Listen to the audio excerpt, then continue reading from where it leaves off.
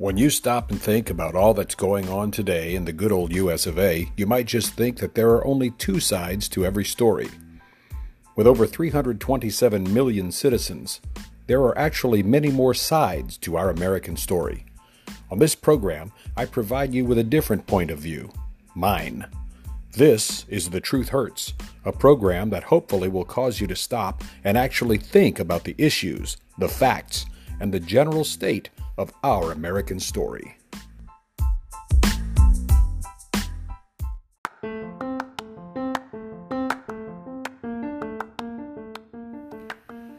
Good morning, everybody. It's the middle of July, July 15th, 2020, and it is hot. Not because of climate change or global warming, because it's summertime. It's always hot in the summertime, remember? Or have you been brainwashed to think that it's hotter this year because of some phony story about man-caused climate change or global warming? I'll save that topic for another day because some startling evidence has come out showing that the temperature of the Earth was much hotter several times in the past, as in groups of millions of years, long before man was ever around. No, today, boys and girls, for your listening displeasure, I'd like to talk to you about Alexandria Ocasio-Cortez and gropey Joe Biden. We'll do that in just a moment.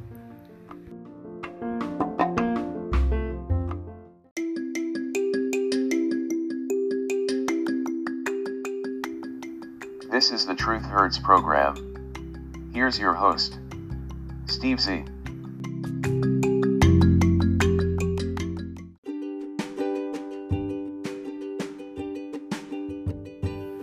It's been over 2 years since the wacko nutjob Democrat Alexandria Ocasio-Cortez wiped down the bar, hung up her apron, and moved from a low-rent apartment in New York to her new upscale digs in Congress. It was 2 years ago when AOC made the outlandish claim that we only have 2 years left to save the planet. Of course, when she was proven wrong, Cortez did what most impudent little spoiled children do. She said she was just kidding. She made her campaign platform out of the lie, the hoax, the misinformation, the joke. You know how she and others on the left make a daily habit of fact-checking every sound that comes out of Donald Trump? Every cough, every sneeze, every fart? AOC had the audacity to tweet the following message when she was called out by actual fact-checkers about her insidious lie regarding 12 years to the end of everything. The tweet from her Twitter account on May 12, 2019, quote, "This is a technique of the GOP to take dry humor plus sarcasm literally and fact-check it, like the world ending in 12 years thing. You'd have to have the social intelligence of a sea sponge to think it's literal," unquote. She also said, "The GOP is basically Dwight from The Office, so who knows," unquote. 5 short days later, after saying her 12 years to the end of the world thing was a joke, she posts again on Twitter, quote, "Climate change is here, and we've got a deadline. 12 years left to cut emissions in half or the end of the world. A Green New Deal is our plan for a world and a future worth fighting for. How did we get here? What is at stake? And where are we going?" Unquote. So was it a joke? Or was it really what she thinks? We may never know. Showing her idiocy once again on June 23rd of this year, AOC made the ridiculous statement that Latinos are black when she was questioned about racism in the Latino community. The far-left Democrat then called for conversations around colorism in an interview on the Spanish-language network Telemundo. She was asked by the Telemundo reporter, "What do you think the Latin community should do to stop racism among them and among other races?" AOC replied, quote, "A lot of times I'll hear people say, okay, this is about Black Lives Matter, what about Latinos? And I always say, Latinos are black. We are Afro-Latina. and we run an entire racial spectrum. We have to have conversations about colorism, and we have to have conversations about the African and indigenous roots from which we come and how that's reflected in systems of power, wealth equality, and frankly, our political system, unquote. This is not the first time that Cortez showed how actually ignorant and confused she truly is about race. Remember, Miss Cortez, the following. The Spanish Armada crossed the ocean and conquered much of the North American continent. You know, Spain, that pesky little European nation that once held most of the South in the United States, all of Mexico and Central America, the conquistadors, the conquerors of indigenous persons in North and Central America, and South America for that matter. Back in her bid last year to do away with immigration and customs enforcement and the Border Patrol, her statement was, quote, "We are standing on native land and Latino people are descendants of native people. We cannot be told and criminalized simply for our identity and for our status," unquote. Again, Miss Cortez, it was the Spanish people, Spaniards from Spain in Europe, you know, where all the white Europeans came from. The Spanish people, in their purest form, had blonde hair, and many with blue eyes. They came to Central America. They came to South America. They came to the southern part of North America. They slaughtered the Indians, the indigenous native people, in the name of España. They destroyed the indigenous people and took the land. Why do you think there are Spanish architecture buildings throughout the South, throughout all of Mexico and Central America? It is because the European Latino people conquered the Native Americans, conquered the native indigenous people of Central America and what we now know as Mexico, mated with them, forced the Spanish language upon them, bred with them. You have your facts confused, Alexandria Ocasio-Cortez.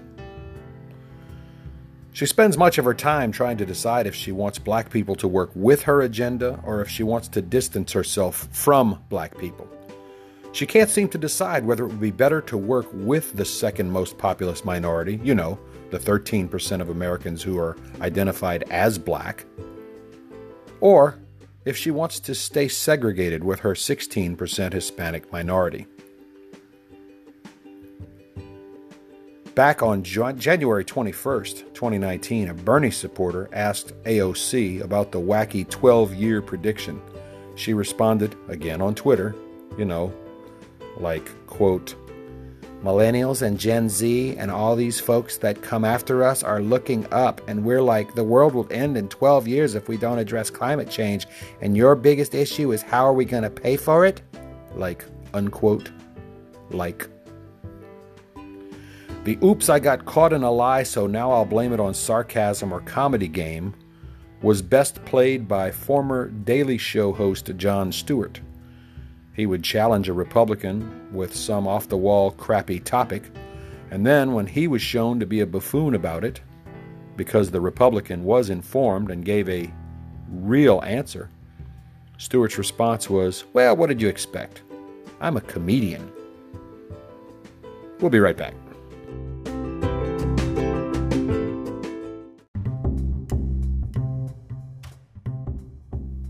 Aha!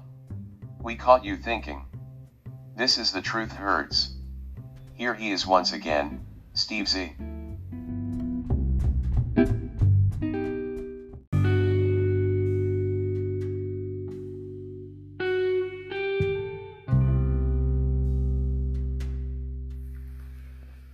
The Democrats saw the wild popularity and the massive successes of Donald Trump in the White House, and they said, "We need someone like that." So they used AOC as what was supposed to become their version of Donald Trump. You know, a loudmouth New Yorker who likes to tweet, someone with a thin skin and massive ego. But unlike Trump, she has the liberal media, a willing press to support her outlandish statements. And as a somewhat person of color, sort of, depending on who she's hanging out with or what makeup they pile on her little horsey face, she can sell magazines and newspapers. With Soros backing her, remember the entire candidacy of AOC was based on classified ads that the Democrats and Soros money machine paid for. They interviewed thousands of people to run against the then sitting congressperson, and with Soros backing her, how could she lose? After all, she's pretty darn certain like she's like smarter than everyone else like. The Green New Deal was dead on arrival anyway. Nasty Nancy was not about to let this little twit, this little bartender girl, upstage her on the world stage. And the band of gypsy bitches known as the Squad? How in the living hell could they possibly be elected, much less re-elected in a fair election? You mean to tell me there are enough people in those districts who actually believe that Sharia law is a good thing? Remember, those Muslim women are not even allowed to read in Burkaville overseas.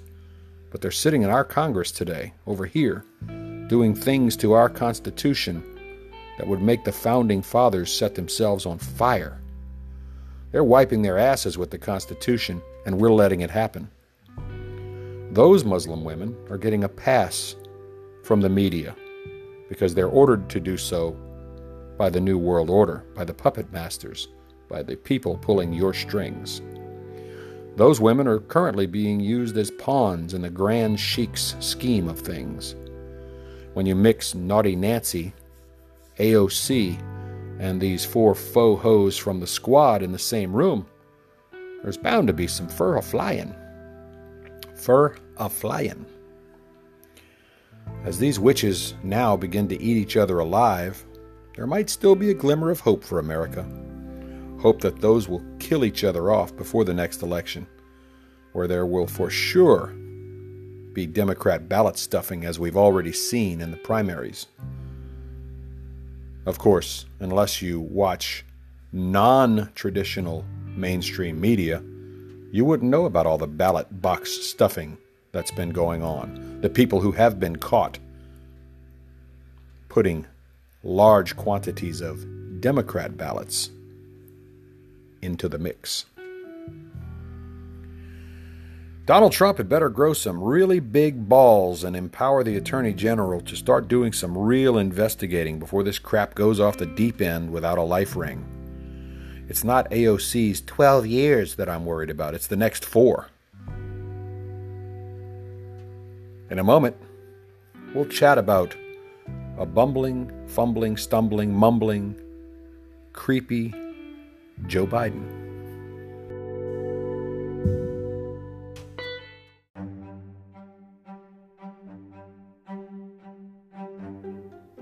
Come on. You know you were thinking the same thing. The truth hurts.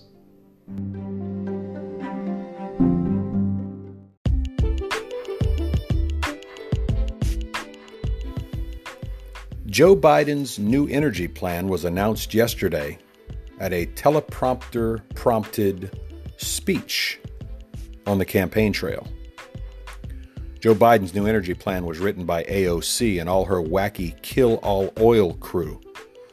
And since it was so easy for them to simply print a couple of $1 trillion to help with the so-called corona crisis, the Democrat candidate for Senate, the Senate Democrat candidate, I'm not running for Senate, I'm running for president. And since it was so easy to print a couple of $1 trillion for the so-called corona crisis, the Democrat candidate for president, Joe Biden, blurted out that he wants to print a few more $1 trillion in the name of rebuilding the nation's infrastructure.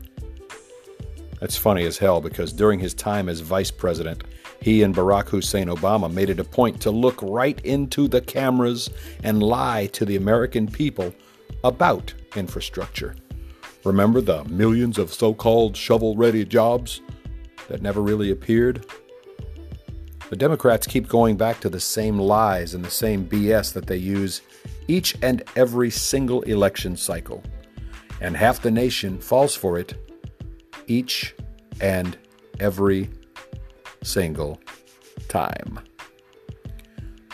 There were no shovel-ready jobs during the Obama and Biden's 8 years in the White House.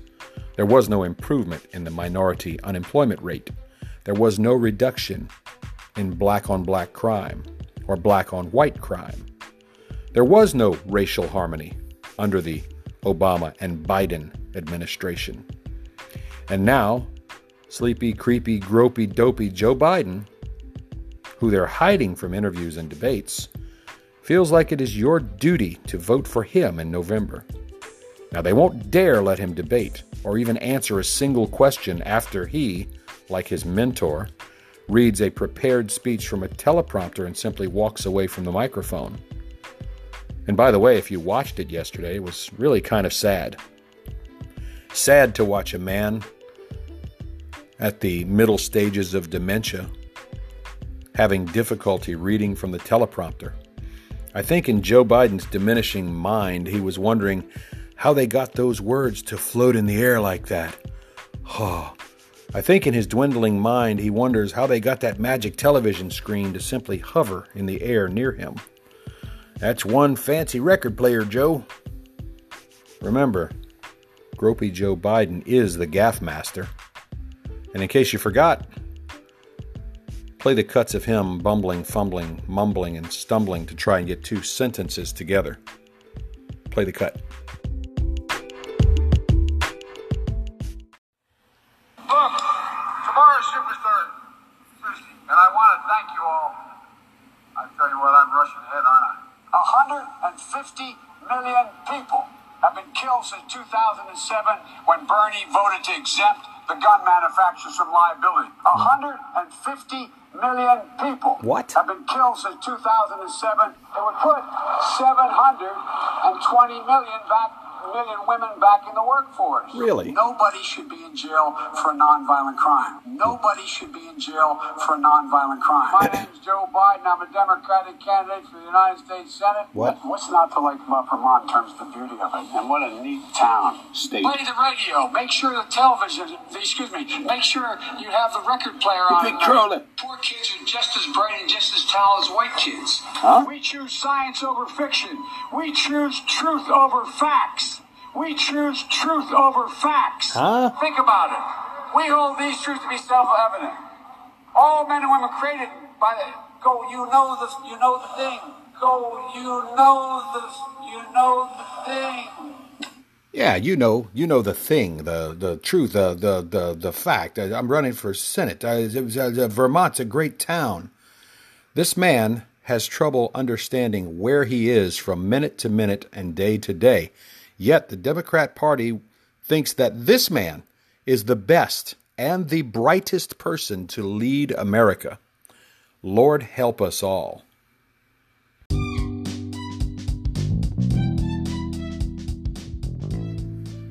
U.S. Congress Republican Whip Steve Scalise yesterday reacted to Joe Biden's so-called energy plan proposal in a Facebook post to his followers. Quote, President Trump's energy plan puts America first.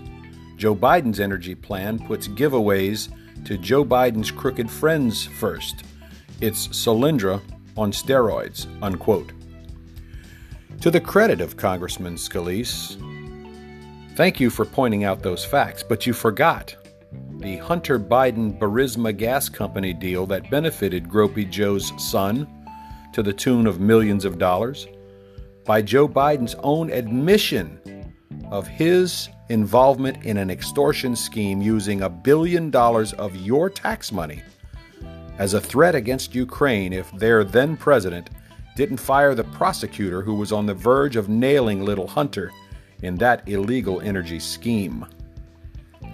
Commenters on Scalise's Facebook page made snide remarks about Trump having a plan, but it is those commenters who benefited the most from Trump's awesome economy during the first 3.5 years of the Trump administration before all the planned riots and anarchy, before the Russian collusion hoax, and before the overhyped COVID-19 issues. What I find funny in America is the fact that half the nation at any one point in time is actually hoping and praying for the failure of our nation, just because their side lost an election. Let me rephrase this. Half of the United States of America is hoping and praying that the programs put forth by a president of the party they did not vote for will fail. Well, if that happens, who the hell loses? The answer is everyone loses. When Trump had the economy churning to its highest levels in modern history, half of America, and almost all of the media, sat back wringing their hands, hoping and praying for it to all fail, to fall down, to crash, just so they could say something bad about Donald Trump. Just because he won and their candidate lost. That's sick. That is sadomasochistic in nature. It is a derangement issue. It's like being right-handed and having a thumb war with yourself, and if the left hand wins, you cut off your right hand because you're angry that the other hand won. It's sadistic. It's self-deprecating. It's self-destructive, and it's bad for America as a whole. It truly is a sickness like anorexia or bulimia. Half of this nation actually rejoiced when the economy faltered at the beginning of the coronavirus outbreak. Half of this nation actually cheered when the unemployment rate went up and people lost their jobs, just so they could prove a point. It's sick. Imagine watching a charity football game between a team in a red uniform and a team in a blue uniform. It's a charity game, so no matter which team wins, the total points scored by both teams would be multiplied by $1 million, and that money would go to a charity, minus any damage done to the stadium. Keep that in mind.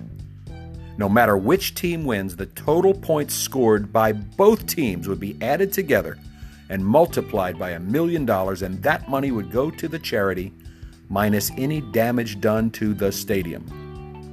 In this case, the charity is the United States economy, and all the citizens would benefit from it, or suffer through it, as the case may be. The stadium is the nation. So the red team is now winning by 3 touchdowns. It's 28-7 at halftime. This means, so far, $35 million will go to the charity. But the blue team's fans don't like the coach of the red team. So they spend their entire effort concentrating on a way to make sure that the red team doesn't score a single additional point. They don't concentrate on themselves scoring to add to the total because they simply don't want the red team to get another point because they don't like the coach. Hell, they even go to the officials and try and have 2 of the red team's touchdowns erased by making up phony charges that the red team had help from some Russian kid. Then, when that fact doesn't work, they try to blame the red team's coach for some other lies. Now it's halftime, and the blue team knows they cannot overcome the red team's 3-touchdown lead with their current playbook. So they simply call in a bomb threat to the stadium. The second half gets canceled altogether, and the charity loses. This is what's happening in America today. The charity, which was actually the U.S. economy, was realizing the benefits of the red team's 3-touchdown lead in the form of their coach, Trump's economy. The blue team did not like that. They did not have the mental capacity to understand that they too were reaping the benefits of the total number of points being scored by the charity. The blue team tried blaming their being behind on some Russian kid, then some Ukrainian kid, then some cheerleader who supposedly slept with the red team's coach, which had nothing to do with the game, by the way. Then they tried to take away the points that benefited the fans of both sides, and when halftime rolled around, they decided, let's just bomb the damn stadium so the red team won't win. They decided to say that supporters of the red team are racist, so they rioted in the stands, destroyed the stadium, and after all the points were added up and the damage was deducted, the charity loses. Because the charity, the United States, will now have to cover the expenses of rebuilding the stadium before they donate the first dollar to that charity.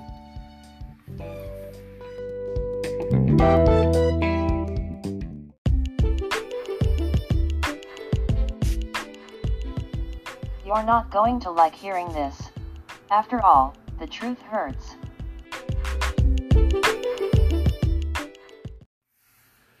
Instead of realizing that things are going great under President Trump, and instead of reaping the rewards of the booming economy, half of the country is sitting back right now, broke, but smiling because they proved a point. Or at least they think they proved a point. They're actually pretending to be happy now.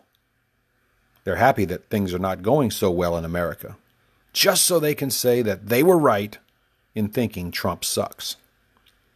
They don't care that Trump had the lowest minority unemployment numbers in history. They don't care that Trump had the stock market at its highest levels in history. They don't care that more minorities were working and contributing and paying taxes than at any other time in the history of the nation. They don't care that our nation had finally achieved energy independence. They don't care that manufacturing was finally returning to this nation. They don't care because they didn't wear a red jersey to the game. They don't care because they only support the blue team, even to their own detriment. Even if it means they can no longer go to games because they can't afford tickets or because the games have now been canceled. Even if it means they lose their jobs because they can wear their blue jerseys today and say, "I told you so."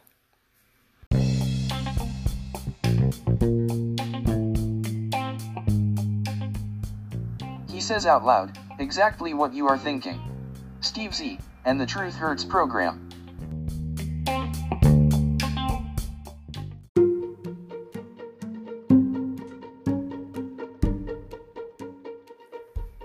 I was actually a little sad and had some pity on the blue team's new proposed coach yesterday as I watched him stumble and fumble, mumble, and literally crumble behind the microphone at the podium while he tried to read the words on a magic floating teleprompter.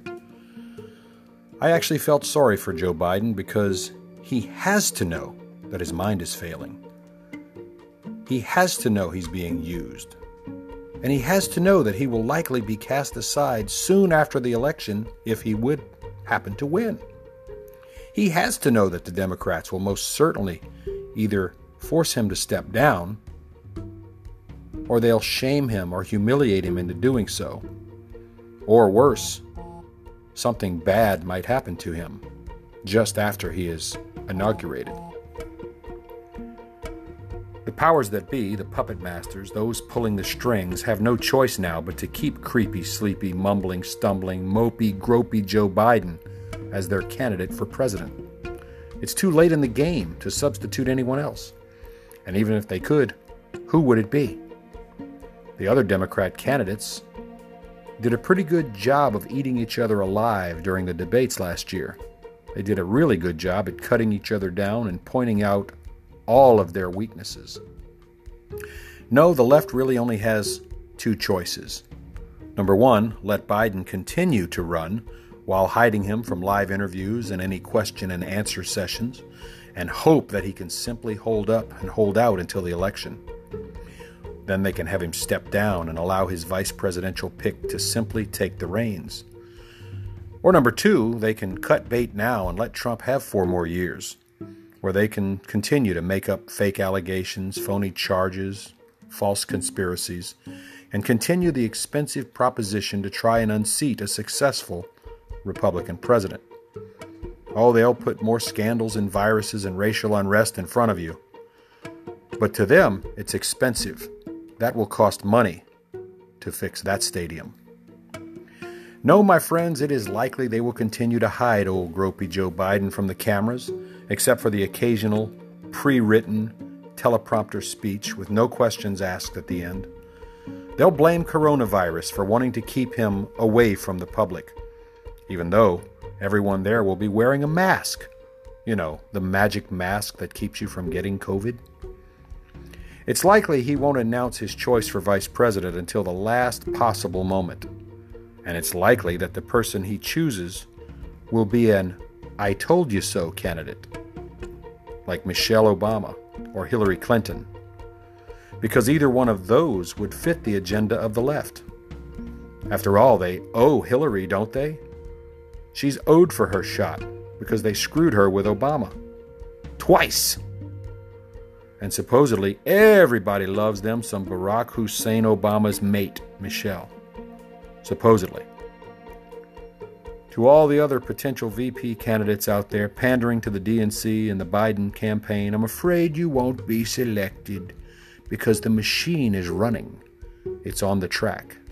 And it's going to roll no matter what you say or think or do.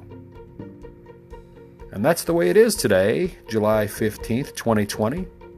And it's the truth. And as always, the truth hurts.